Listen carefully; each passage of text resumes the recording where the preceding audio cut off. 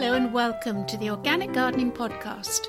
I'm Sarah Brown and I'm joined by Chris Collins. We both work here at Garden Organic and we're here to give you advice and tips on organic gardening. I love May. To me it's the most beautiful month of the year. Cowslips and apple blossom. What more could you ask for? Plus the days are getting longer and there are 2 bank holidays, which means all the more time to be out and about and loving your garden.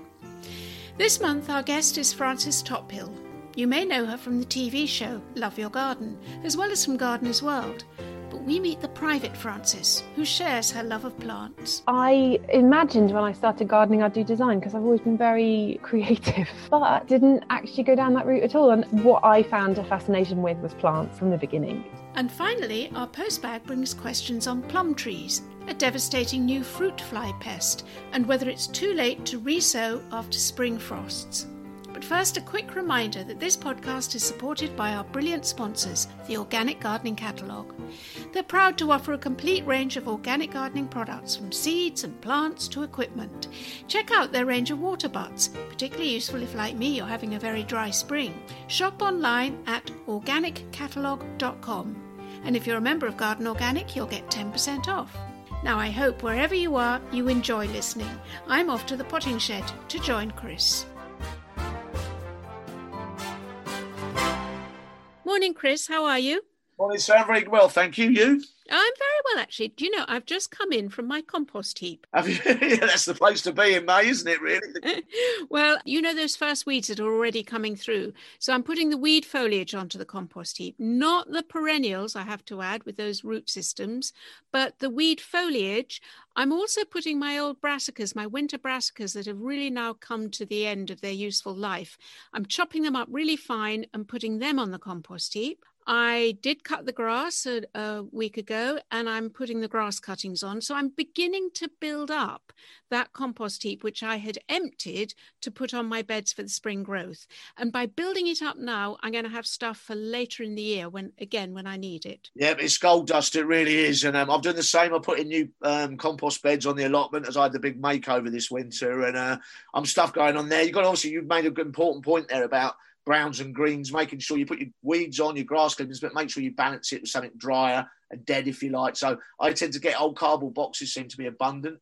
I always tear them up quite fine and throw them on, mix them together. So it keeps it nice, doesn't get it too wet and too soggy. You keep it the right sort of medium going.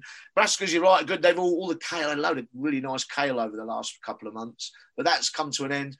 You make a good point. Again, they get very pithy, especially the stems. And if you don't cut them up fine, then they just sit in the compost and don't break down. To be honest, you talk about wet sludge on the compost heap. Nothing is wet at the moment with me, Chris. It's been very, very dry April. I don't know if you found the same. Ironically, I'll water the compost bin. If it's too dry, I'll actually... Yeah, I do too.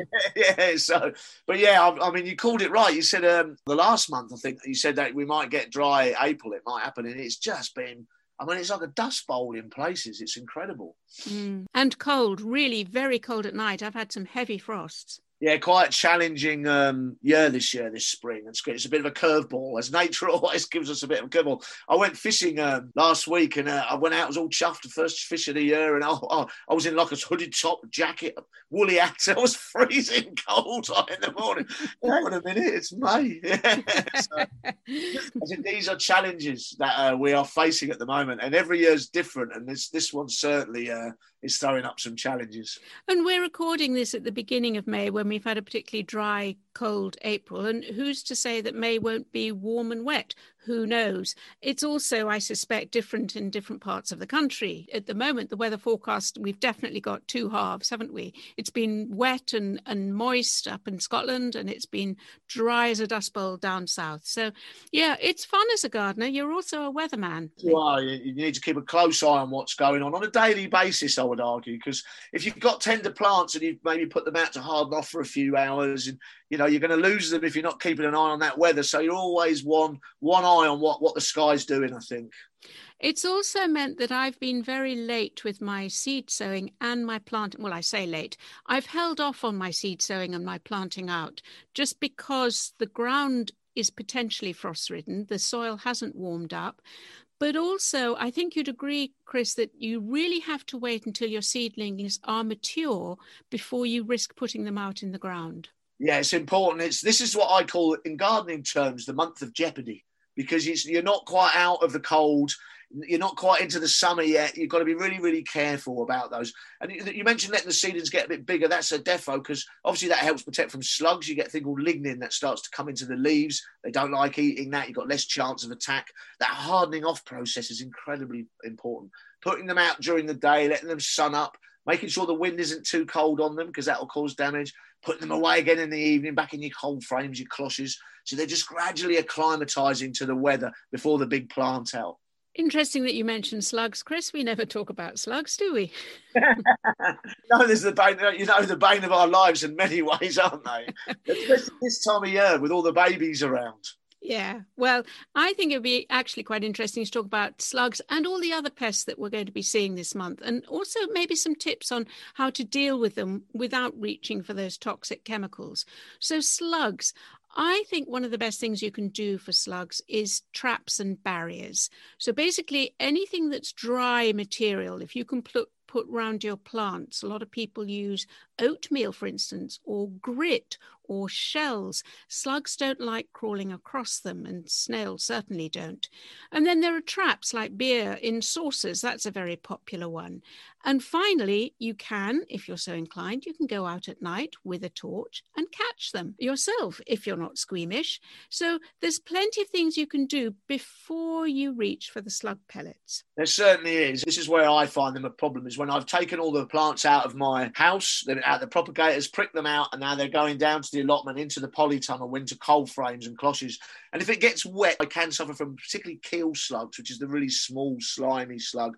They can really attack those young plants. They love that fresh, tender sort of leaf, that foliage. Always with slugs and snails, it's a multiple defence. So I put gravel down because they don't like crawling across that. Again, that barrier thing. And I think if I was going to really, really get attacked, then I do use an organic spray that you can get from the organic catalogue, which is makes the leaves taste bitter, and you kind of repeat spray that every sort of 5 or 6 days. But I'd only be looking to do that if it was really wet and ideal conditions for the slug. You don't want to get this far in with all those lovely little plants and then watch them get wiped out in one go, because it's possible. A large proportion of slugs actually live in the soil. So the dry material, it can work. I find it works better against snails than slugs, to be honest. Yeah. But there's plenty on the Garden Organic website about slugs and snails and how to manage them. Just go to gardenorganic.org.uk and search for slugs and snails, and you'll find lots of ideas to prevent slug and snail damage. And then other things you might be facing this month, Chris, black fly on top of your beans. I think the best thing there is just to pinch out those tops, isn't it? Yeah, so it certainly seems to work, because they congregate there first, don't they, and then kind of spread down the plant. Plus, it's quite nice to eat, isn't it? As long as there's no black fly on them, they're quite tasty, aren't they? Well, they are, but not if they're covered in black fly. You don't fancy it somehow. So, yes, pinch out the top of your broad beans if you see signs of black fly. But black fly are a form of aphid, and there's plenty of those around at the moment. So I think I've got 2 things to say about aphids. One is you can squish them with your own hand, put rubber gloves on if you're squeamish, but squish them, rub them off, use a jet of water, something to displace them, or hold your nerve and wait. First of all, you're going to let the birds are going to feed on them, and that's fantastic because they'll be feeding their babies on them. But also, if you hold your nerve and wait, the ladybird will come along, lay her larvae, and they will be munching on those aphids. So if you leave them there, you're encouraging that whole natural cycle of pest and predator. And if you take the pest away, you've also lost the predator, the lovely ladybird. Yeah, it's a very good point. That patience as far as biocontrol is really important, isn't it? There's no predator without the pest, so you can let them build up a bit. You can also plant certain plants to help encourage the predator. I think fennel and hoverfly is a brilliant example of that, because the average hoverfly larvae will eat over 500 aphids a day. So you want those characters around in the garden. So we always think about those ways of getting the biocontrol into your site. That's a very good point, Chris. Another one that I'm going to be facing this month, because I'll be, I hope, planting out my cabbages, is cabbage white butterfly caterpillars. And I have to resort to mesh, fine mesh, which is pinned over the top of the seedlings and pinned very firmly down, not just to stop the butterflies going under it, but also you don't want to trap any birds in there. And then finally, I don't know about you, Chris, but last year I suffered hugely from flea beetle in my rocket. Very much so. But would you go to later planting? Because they they tend to be very prevalent earlier in the season, don't they? Yes, I do. That's exactly right. This year I'm going to wait. I'm going to wait until July because I think rocket, radish and other brassicas are very prone to flea beetle. And if you wait until July to sow and to plant out, then the chances are you've missed that first flush of infestation. Chris, I know you're a lawns man and I always turn to you for advice on my lawn, but what do you think about this thing called no mow May, which I have to say I love saying. It sounds like a Japanese violinist, but no mow May, it's very simple. It's what it says. Don't mow the lawn during the month of May. Put the mower away and let the grass and the flowers and the plants within the grass grow up and flower and feed the pollinators. What do you think about that? Well, I think it's a superb idea. I would argue that it's probably nothing new. I think gardeners have been doing it for a long time. I've certainly have. I think I'll make a case for the both, really, because when I've been a head gardener in the past, we've always had areas where we've naturalised bulbs, okay, where we've taken bulbs and put them into the lawn. Kew, you've got big areas when I was at Kew where have just been left to go through May with them not being cut.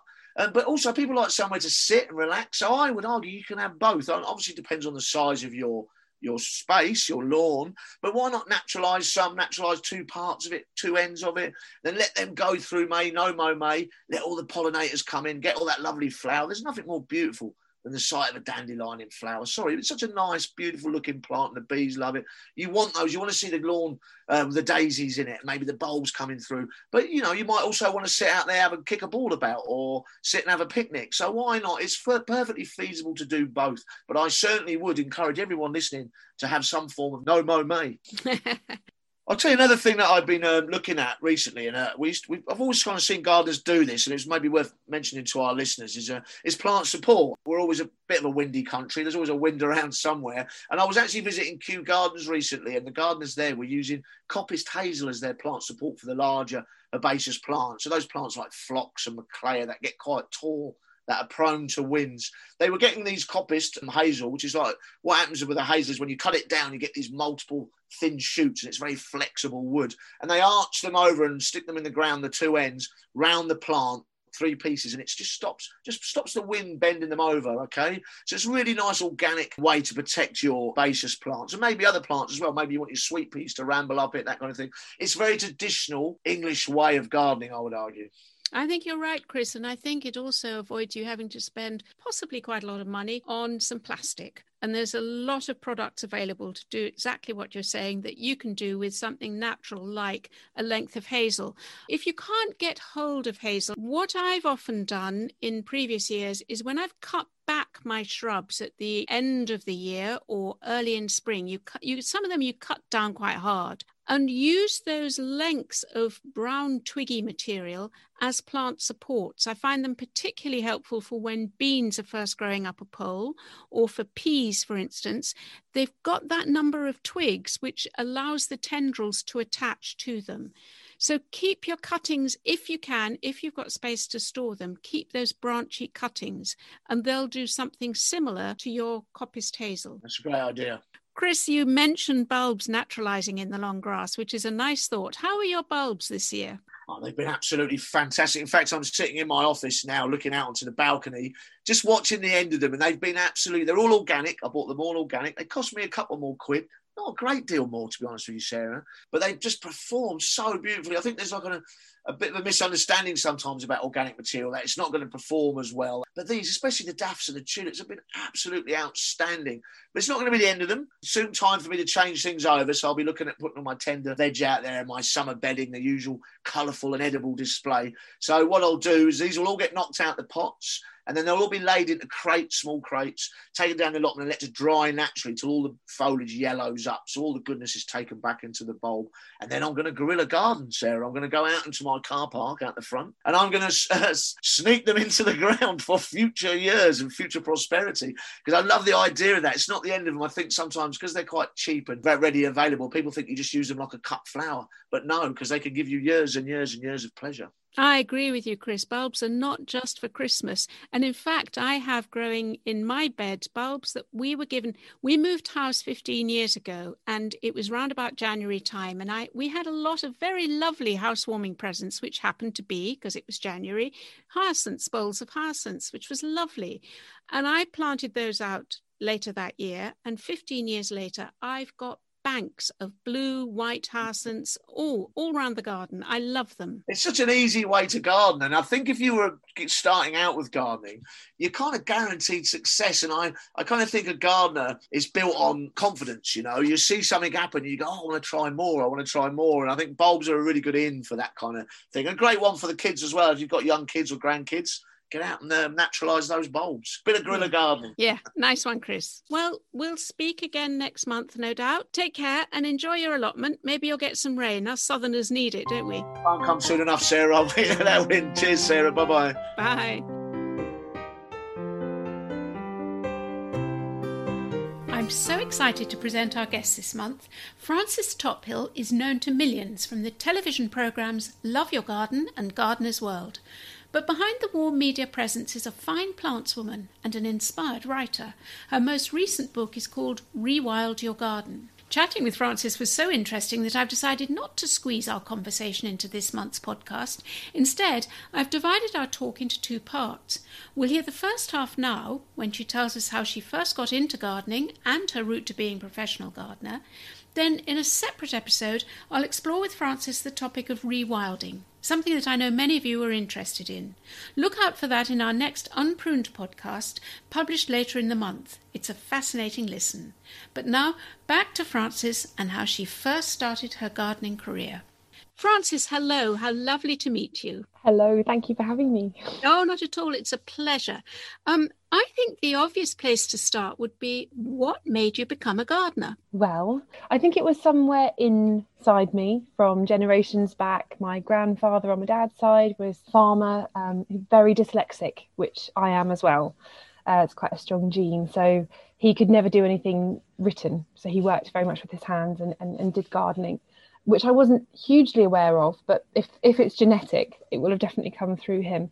And also on my mum's side, my mum's a keen gardener. My grandmother, she was German, and she was not only an amazing gardener, but a fantastic sort of mycologist. She knew everything about fungus and mushrooms. So sort of a naturalist, really. And I think that it was just a part of life. As a child, we were always outdoors. We were always making dens and camps and fires. And so that kind of outdoor thing was just a part of growing up. But actually gardening as a job was never something that occurred to me. It was never something that was brought to my attention when I was at school, for example, or I work a lot with schools now because of this. I feel like if someone had said to me when I was 16, why not be a gardener, or why not be a garden designer or anything, then I might have gone straight into it, but I didn't. I sort of fell into it because there was a local job going, and I thought, oh, well, I'll see what happens. And I turned up. I think I expressed to the head gardener a slight concern at having gone from a minimum wage job to a £2 an hour job, which is what an apprenticeship wage was. And because I expressed concern at that and said I had to think about it, he actually blacklisted me from the interview process. Again, I had no idea about this. So I just kept ringing him. And then one day I just turned up unannounced and just said, I want to speak to the head gardener, please. And then they showed me in, and apparently my tenacity, unbeknownst to me, was what got me the job. But from the moment I walked in, I just knew, the smells and the sights, and it had never occurred to me. And then as soon as I was there, I was sure, one of those things where, have you ever applied to a job where you hope you don't get it because you don't want to have to make that decision? Yes. And this I started off like that. And then as soon as I walked in, I was like, I really, really want this job. I just knew. So, yeah. It's very interesting. You mentioned the smells and the sights, and that's what gardening is about, isn't it? The sensory experience as much as anything else. Absolutely. I remember working in a shop before that and being at school, which I hated.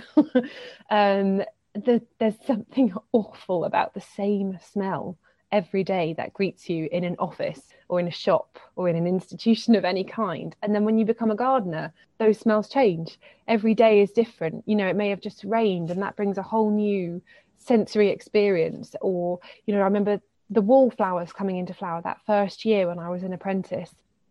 All the smells, they're just constantly changing. And that, for someone like me, and probably like any gardener who likes to feel the change of the seasons, who likes to not feel trapped, is really important. And there's no such thing as bad weather really either. If once you're accustomed to going outside, you think, okay, bring it on, whatever it might be, wind, rain, sun, whatever. Absolutely. I mean, the one thing that I used to find difficult was standing for a long time on frozen ground. That was tough. I think we planted 50,000 bulbs my first year as an apprentice, and that was a baptism of fire. It was really cold. It was a really cold winter, and we had to plant them with spades depth because we were doing herbaceous perennials on the top, and it was breaking through frozen ground all day long. That was tough. I got through it, and I love it. That there is, you can always warm up, you can't cool down. I learned that. A mowing day in the height of summer, that's a tough day, whereas a digging day in the depths of winter, you get nice and warm quite quickly. Have you ever felt being at a disadvantage with the physical labour of gardening by being a woman? Yes. There is, annoyingly, I hate to admit it, there is an undeniable differentiation between men and women in terms of strength. When I was 20 and doing my apprenticeship, and then the following few years when I was working with the new apprentices, I used to make a point of never letting them do more than I did. So if they had 4 sacks of compost in a wheelbarrow, I would, even though I'd maybe be more comfortable with 3. And I was so fit. I remember eating fish and chips probably at least once a week back then, and being as fit as I've ever been despite that. But as I've got older, obvious back problems, having been a gardener for such a long time, I've had herniated discs and whatnot, and I am now aware that I can't, or I'd have to really build back up to that point again. I used to not let people get the better of me just because they were male, but now I have to accept defeat sometimes. And also, I guess you bring other talents to the garden. It doesn't have to be the heavy lifting or the breaking of the soil. It's more about thinking about the plants and the interrelation of everything. And that you don't need to be physically strong for that. No, and it's not nice to sort of to generalize people in terms of their genders, but I do believe, and the more as I get older and I know more and more women, and have a huge respect for women, and I actually do feel that women can bring an amazing thing to gardening that some men also can bring. That there are different things, and when I look back at the history of gardening and horticulture, there are some amazing women in horticulture, and there have been throughout history, which is, you can't say that about many industries really. It's people like Gertrude Jekyll, Beth Chatto, amazing women who have brought something else to horticulture. There's an amazing woman called Ruth Doubt, who I've been recently learning about, and she's, there's sort of laid backness. She's just throwing hay around and not bothering to plant potatoes, stick them on the ground, cover them in some hay, and they'll still make potatoes. This different approach to growing, which is sometimes maybe a more natural thing for women, and a kind of attention to detail that we can bring, and an innovation that we can bring. Yes, it's not just gender. I think there's age as well, and background and heritage and everything. Within the gardening world, there are constituents who feel that they know best, and they tend to be the old school gardeners. Have you come across that? Because you're young and you're female, and I guess you're right for them to pounce upon. Do you get? I get this thing, and I had it at a flower show as well. Someone came up to me, a man, and put his hand out and then shook my hand and then said, "Those aren't gardeners' hands." Automatic assumption that you don't actually know anything because you're younger, female, whatever. Yeah, I have definitely come across that in different ways and in different contexts. I think that the classic allotment, when you turn up to an allotment as a gardener, automatically people are watching you. And my allotment is not an orthodox allotment. It's full of weeds, which I'm happily welcoming, and more every year I'm embracing that kind of approach to gardening. I think what I find is generally you do have to kind of prove yourself, but if you can justify yourself, or if you can explain yourself to people, they're often really open to it. And I've had people all around me on my allotment complaining about certain things, and then when I show them like a ragwort that I had last year, which was absolutely covered in cinnabar moth caterpillars, and people were saying, well, you shouldn't let that grow. And when I showed them the caterpillars, I then came the next day and there was a little group of people standing around my ragwort looking at the caterpillars. Then they totally got it. And I find that's the way that you sometimes do have to justify yourself and defend yourself as a young woman, but often people are very open to it. Where I find that there is a more resistant group is actually in the gardening media, in the TV.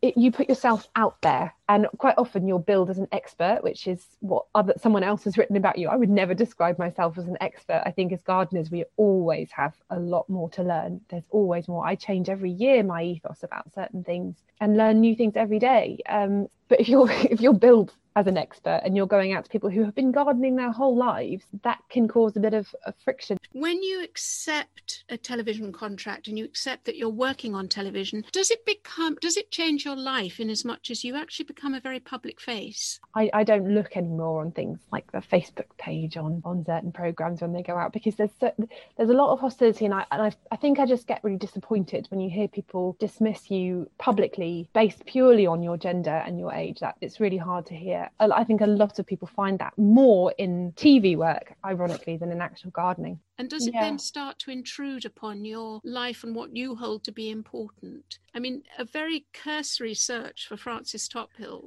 up comes the Daily Express, which says, is she married? I know, I had that. This is because this year I've started doing Instagram after many years of people telling me I should. And I put on, there's something on there about like, Frances opened up about a hard time, and I think it's something to do with growing vegetables. You know, it's the pick up on the small thing. This is very new to me. That element of things is very new to me, and I very much value my privacy. So you'll also find that there isn't anything about whether I'm married or whether, you know, because I don't want people to know that. It's a strange thing. Well, let's go down that route then, because that is depressing in society. Let's get back to the gardening and the joy that it gives us. You, having had that first job, you then went to Edinburgh to get formally trained. Is that right? Yes, I did. I imagined when I started gardening I'd do design, because I've always been very creative, but didn't actually go down that route at all. And I have not huge amounts of interest in it. I've done the odd garden design thing. I find it quite stressful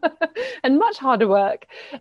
What I found a fascination with was plants from the beginning, amazing things. And when I looked at getting more qualified, there weren't many colleges. So I did my apprenticeship at Hadlow College in Kent, and then Edinburgh Botanics. That was sort of it. I applied for Kew. I didn't get on the Kew diploma, but that's okay. It was tough interview. But yeah, so I wanted to change, and Edinburgh for me won hands down, and I absolutely loved it. And some amazing people, some of my lecturers there, Phil Lusby particularly stands out. He was instrumental in getting the British Native Flora seed collection for the Wakehurst Place Millennium Seed Bank, and worked on things like the NVC and mapping British native flora, and just an amazingly kind, hugely knowledgeable person. But everyone there was, you know, experts in mosses, experts in ferns, plant evolution, ecology, conservation. The whole thing was, I was terrible at science at school, and I didn't think I had much of an interest in that. But the more once you learn about plants and fungus and lichens and algae, and it takes you down this route into this incredible, fascinating world. I have this lovely image of the young Frances dashing from lecture to lecture, plunging her hands into soil and tenderly looking after plants and swatting up in books in the evening. Is that right? Basically, yes. I mean, dashing mainly because of the rain in Scotland, but just amazing learning. And you know, I have particular lectures in mind where, you know, we would go into the herbarium, and my lecturer Greg got out a sort of type specimen pressed that Charles Darwin had collected from South America, you know, and you're able to touch this stuff, and it was incredible, amazing. And it's interesting that you say it was more academic than practical. Do you think that would put anyone, a wannabe gardener now, do you think that would put them off? Because there's quite a lot of Latin names to learn. You know, if you love something, as I love plants and the natural world, it's not difficult to learn about it, because you already have that love and and also a practical application. I could never understand algebra because I couldn't see how it was relevant to the world. Whereas if you're learning about genetics and cells, and you can see that actually manifest itself in a plant and its growth or its evolution, then it's practical. There's a huge gap in horticulture for that kind of academic elements of it as well. And it's really undersold. We sell ourselves short as gardeners. I think working with schools and seeing a lot of young people going into the gardening clubs, it's usually those who are not performing academically or who struggle with the classroom environment. And of course, gardening has an amazing thing to offer those kinds of people in terms of learning teamwork and inner confidence and communication skills and all these amazing things. But there's also a part of gardening that can be very academic, and we need that. We need conservationists and researchers and people in labs. Even pharmaceutical industry relies heavily on botanicals, and that there are a lot of parts of the horticultural industry that we don't mention, and we sell horticulture short as being something for those who can't achieve academically, and it absolutely isn't, because actually even being a gardener, you can make a huge difference to the world. So no, you shouldn't be put off by that. I think it's nice that you distinguish that academic side, which you're right is slightly the unsung hero, isn't it, of gardening. I remember hearing an academic talk about the fungi in the soil, and like you, I'm not a scientist, but I was absolutely riveted, and it's completely informed my growing ever since. But the other side to gardening, which I think has happened, which again you touched on, is that gardeners aren't just about pruning and Latin names. They're now about nature conservation. They're about well-being. They're about our impact on the planet and our relationship with all of this. Would you agree with that? Yeah, I really would. The more I look into all of this, the more I realise that gardeners and custodians of smaller patches of land, we have a lot more space than we think. I mean, obviously agriculture takes up a huge amount of the landscape, whereas gardeners, we have a lot more small spaces, and we have complete control over those spaces for however long we're there. And with that, the more experts and amazing people I speak to, the more I realise that we can actually really turn the tide. That there are a lot of conservation issues, particularly with things like insects. I was lucky enough to meet Dave Goulson last year with Gardeners World, and he's professor at Sussex University, isn't he? He is, yes. Dave the Bee, he's known. And he's written some incredible books, The Garden Jungle and Insect Apocalypse, which is a very foreboding title. But basically, he argues, and more people are coming to this way of thinking, that gardeners are the people who hold the key to being able to change this, because we grow a huge array of different flower species that bring in pollinators of all different kinds. We have a huge network. The actual mass of gardens across the country is much bigger than we would think. We are in urban spaces, which is potentially a place that could be devoid of any wildlife, and yet actually we have the ability to bring it in and to house it and to provide shelter, water, safe nesting materials, pollen, food, everything that different species need to survive, and we as gardeners have that. So I think there is a changing approach to gardening, and it's not just about these sterile spaces that provide for us, whether it's just visually or for what we want to eat. We recognise a more holistic approach, I think, to our place in the world, and that our gardens can enhance the world, not just our own lives. One of the lovely things that organic gardening principles have is to misquote John Kennedy: ask not what nature can do for you, but what you can do for nature. And I think that's so true, isn't it? And within our own pot, even if it's just a pot on the balcony. Did you know, Frances, and this is a fascinating thing, you talk about gardens being as important as agricultural land. There's over 500,000 hectares of gardens, allotment, community growing areas in the UK. That's an area the size of Northumberland. That's incredible. Imagine if they were all grown according to organic principles or according to sustainable principles. Wouldn't that be powerful? And I think it will get that way. I think there is a misconception that gardening is always sustainable just because we're growing natural things. And actually it's not. And it's been not sustainable for a very long time. We're buying in plants from who knows where. We need to be asking nurseries. I think we as gardeners have that onus on us to express to the people that we buy our plants from that we actually care about their provenance and how they've been grown. And that leads me on to my final question. What do you do when you're not gardening, Frances? All sorts. I'm one of those people who finds it quite hard to switch off and stop, and I'm most happy when I'm creating anything. I do a lot of pottery. I haven't done it now since the beginning of the pandemic, which is very sad. but that's my normal way of being, is doing a lot of pottery. I do sewing, I do knitting, I do lots of walking. I love being out in nature. I may be a gardener, but I find it hard to switch off when I go to gardens, because I'm always analysing whether I would have put that plant with that plant, or even what is that plant. Whereas in nature, I can switch off. I can just look at the way that the trees are growing together in the fields. It's lovely. Frances, I'm so grateful that you spent time chatting for this podcast. It's just been a delight talking to you. Thank you. Thank you so much for having me. It's been absolutely lovely. My Thanks to Frances for taking time out in her busy schedule to chat with me. Don't forget, you can hear the next part of our conversation in our Unpruned podcast later this month. We talk about her latest book, Rewild Your Garden, and we explore the whole issue of rewilding and how relevant it is today. Make sure you don't miss it. Press the subscribe button now and it'll pop into your inbox. Now, it's time to open the postbag. Chris and I are joined this month by Hannah and Sally, our colleagues at Garden Organic. Hannah, what's our first question? Right, so with the first question, someone's contacted us and said they've got a plum cot tree which is blossoming this year for the first time. Do they need another plum or apricot tree to help with pollination?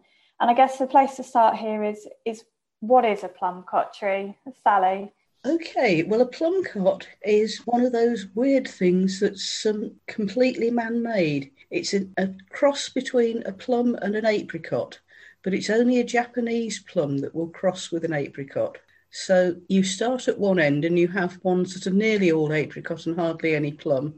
And at the other end, you have ones that are nearly all plum and hardly any apricot. And they taste somewhere in between. But of course, because they're interspecific hybrids, because it's a Japanese plum, which is tender, they won't pollinate very easily with any of our native species of plum. You can't have, a Victoria plum and expect that to cross-pollinate with it. It has to be a Japanese plum, something like Lizzie or Burbank tangerine, which tend to be very tender and difficult to grow in this country. You need them against a wall. So really, you want another plum or apricot hybrid or an apricot tree or a Japanese plum. And Sally, if you haven't got a Japanese plum or an apricot tree nearby, what would you suggest to help with pollination? Try hand pollinating. The bees tend to ignore them. I don't know if the pollen tastes a bit strange. So get a soft brush or a pussy willow, or even use your fingers and dab it between each flower.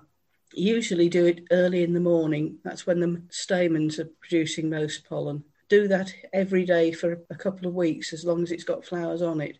And then hopefully you might see a decent set. Gosh, that's quite a commitment, isn't it? So I would say similar. These sound like quite hard work. What's the advantage of them? Do they produce a particularly tasty fruit? It is nice tasting fruit. As I said, it's between a plum and an apricot. They're very juicy. And of course, they're slightly hardier than most of the apricots you can grow in this country. Oh, that's a very good point, Sally, because I was just going to add, we've had particularly heavy frosts this past month around where I am. And I've been dashing in and out with fleece because my cherry tree is coming into blossom, but I don't want to lose that to the frost. And so I've been covering it with fleece at night and then down in the morning to take the fleece off so the insects can get to it to pollinate.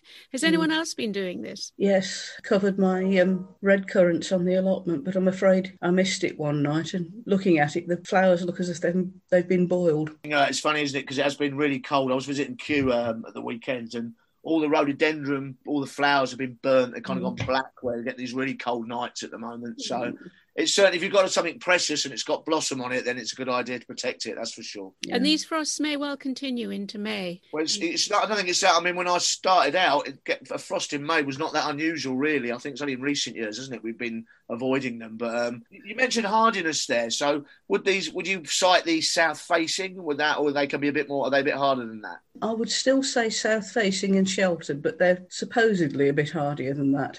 I think it varies quite a lot with the variety. Cotton candy seems to be the best so far. That one's more or less self-fertile. Flavour King needs a pollinator. To be quite honest, if it was me, I'd go for tomcot, which is a very hardy apricot. Well, I'm not sure I'll be rushing out to get one, but it's certainly interesting. So the second question is also on the subject of fruit trees.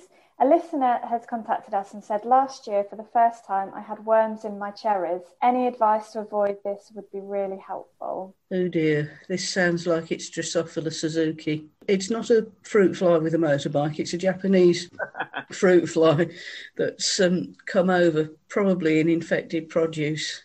Really difficult to deal with. It's absolutely tiny. It's less than 3 millimetres long. It's called the spotted winged Drosophila, and if you actually get one under a microscope or a really good hand lens, you can see that it's got two little dark spots on the wings. And these are a new pest, are they, Sally? Yes, they've come in over the last 10 years and they eat almost anything. They lay their eggs inside the developing fruit and they hatch out. The only sign is where you've actually had one leave, which looks like somebody's used a fairy dart or something like that, a little tiny pinprick on the surface of the fruit.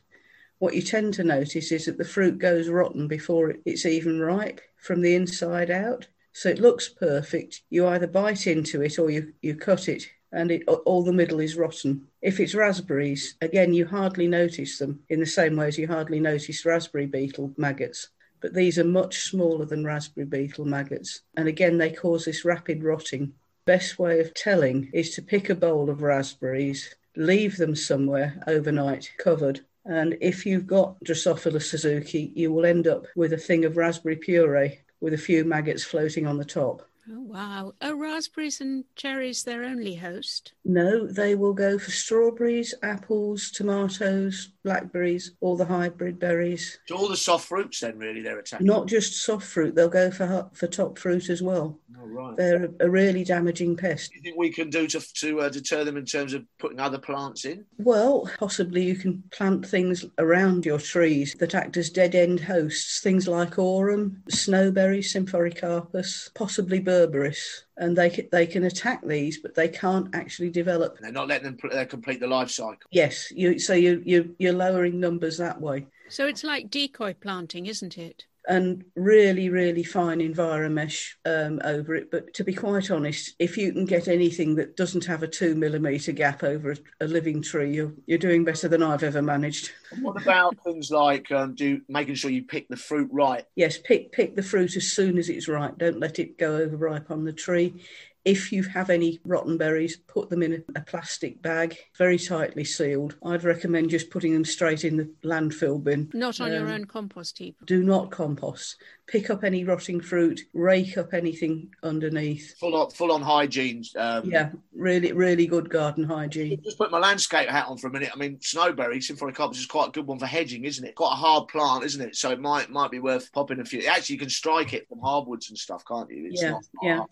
And something like Aurum italicum pictum, which is quite decorative. Yes, I know. Yeah, very nice. It spreads like crazy if you let it. Yeah. Sally, there are some native species of parasitic wasps which will attack the ordinary fruit fly. I'm guessing none of them will work. Well, they haven't yet, but I think it's more because they haven't noticed that they're here yet. It's a little bit like horse chestnut leaf miner. You must have seen this on conker trees, that all of a sudden, by midsummer, the conker trees look as if their leaves are dying. Yeah. Now, what I have noticed is that as soon as you've got young blue tits, they immediately go for these as food. They just sit underneath the trees and look up above them, and they can see the silhouette of a leaf miner in the leaf. They jump up, pull it out of the leaf, eat it, and this has diminished the numbers of the pests to a manageable level. It may be in 100 years. Yes, we've got Drosophila Suzuki, but we'll have a predator. It's dealt with. Mm-hmm. And are these a problem across the country? They're spreading northwards. It'd be interesting to see if this cold spring holds them back, because it's killed a lot of other insects. Okay, so it's Drosophila Suzuki. How do you spell that, Sally? Just as a motorbike, but with another eye. I love the idea of a fly zooming it about on a motorbike. Yeah. Okay, thank you. So moving on to question number 3. We've been contacted by someone who said they were a little rash with their bean plants, which they sowed at the end of March. They were killed by the frost in April, as they forgot to put them back in the greenhouse overnight. And is it too late to start sowing again now? Chris, what would you say? Well, these will be runner beans or French climbing beans or dwarf beans we're talking about, rather than broads. Broads will be in the ground now and they're nice and frostile. In fact, people put them in the autumn and overwinter them. But don't worry about this. Every gardener, even the most experienced gardener, jumps a bit, I think, when they see a few sunny days. I've got to get seed sowing. You're dying to get out the other side of winter and you're dying to sow. It's not bad news at all. In fact, I've only just put my runner beans in. Remember, they're a tender crop, like your courgettes and your tommies and stuff, and they won't go out into situ till the end of May anyway. It brings up a good point, though, really, in a way, about sowing generally, because I think when I first started out in my allotment, I did a really heavy spring sowing, and what happens, you can end up with this big glut in the summer, and probably more than you can eat. And one thing I've learned in the last 5 years as an allotmenteer is making sure I spread that seed sowing out a bit. So making sure you can sow continually through, you can have winter crops, making sure as one thing expires, you've got something else coming through. A good example of that would be I like my salad crops, as you well know, and my carrots and radish, and I tend to intersow those. So I'll sow drills, and then a few weeks later, I'll sow in between those drills, so I keep the crop rolling. Things like turnips, Swedes, I'll be putting them in quite late, the cabbages. So try and keep your seed sowing rolling. It's not just a spring job, and I think from a gardening point of view, that makes it all a lot more exciting, really. I think you're absolutely right, Chris. I think sowing really carries on throughout the summer. You mentioned your autumn vegetables like cabbage and kale, purple sprouting broccoli. But also I think there's quite an interesting thing that some people have shown that if you sow carrots slightly later, late spring in summer, you may have avoided that first infestation of carrot root fly. So that's worth bearing in mind. And I've also found it helps to sow late for radishes and those Chinese leaves, which get absolutely munched to pieces by the flea beetle early in the summer. So I don't sow those until July. So yes, I agree with you, Chris. Keep sowing throughout the summer. It really isn't too late to sow. And if you do your run of beans and now, I'll say it's a good time to sow, just make sure you harden them off properly as well, because that'll obviously help them if you get a quick cold night at the end of the month. So bring them out during the day, let them sunbathe, take them back in and keep them warm for the evening. Just get that hardening off going. Just so by the time you plant out, you've got two advantages to that, really. Once you've got a plant that's acclimatised, three also, the next one obviously is you've hardened them off a bit, they've put on a bit of growth, less prone to slugs and snails as well. There's quite a lot of regional differences here. We're talking down south, and we assume that we can get our beans in sometime in May. I'm guessing that if you live up in Scotland, you're laughing and saying, no way, mate, not until June. I was quite interested in the south this year because we have had, for the first time in a while, a proper cold spring. We've had bud burn on the magnolias, that kind of thing. It's a bit of a reminder that we're not fully out of winter yet. We're not out of it yet, you know. And as a gardener, you've always got to be watching the weather. Yeah. You were saying about the beans. What I've often done is to do a second sowing of beans around the end of June, beginning of July, run of beans. And then if we get a hot spell, the first sowing sometimes give up, but the second ones, especially if I have a mild autumn, will crop up until, nearly October. That's a very good tip. And Hannah, I sympathise with the person who wrote in, because I fell into exactly this trap this time last year. And I actually thought all my runner beans were killed by the frost in May.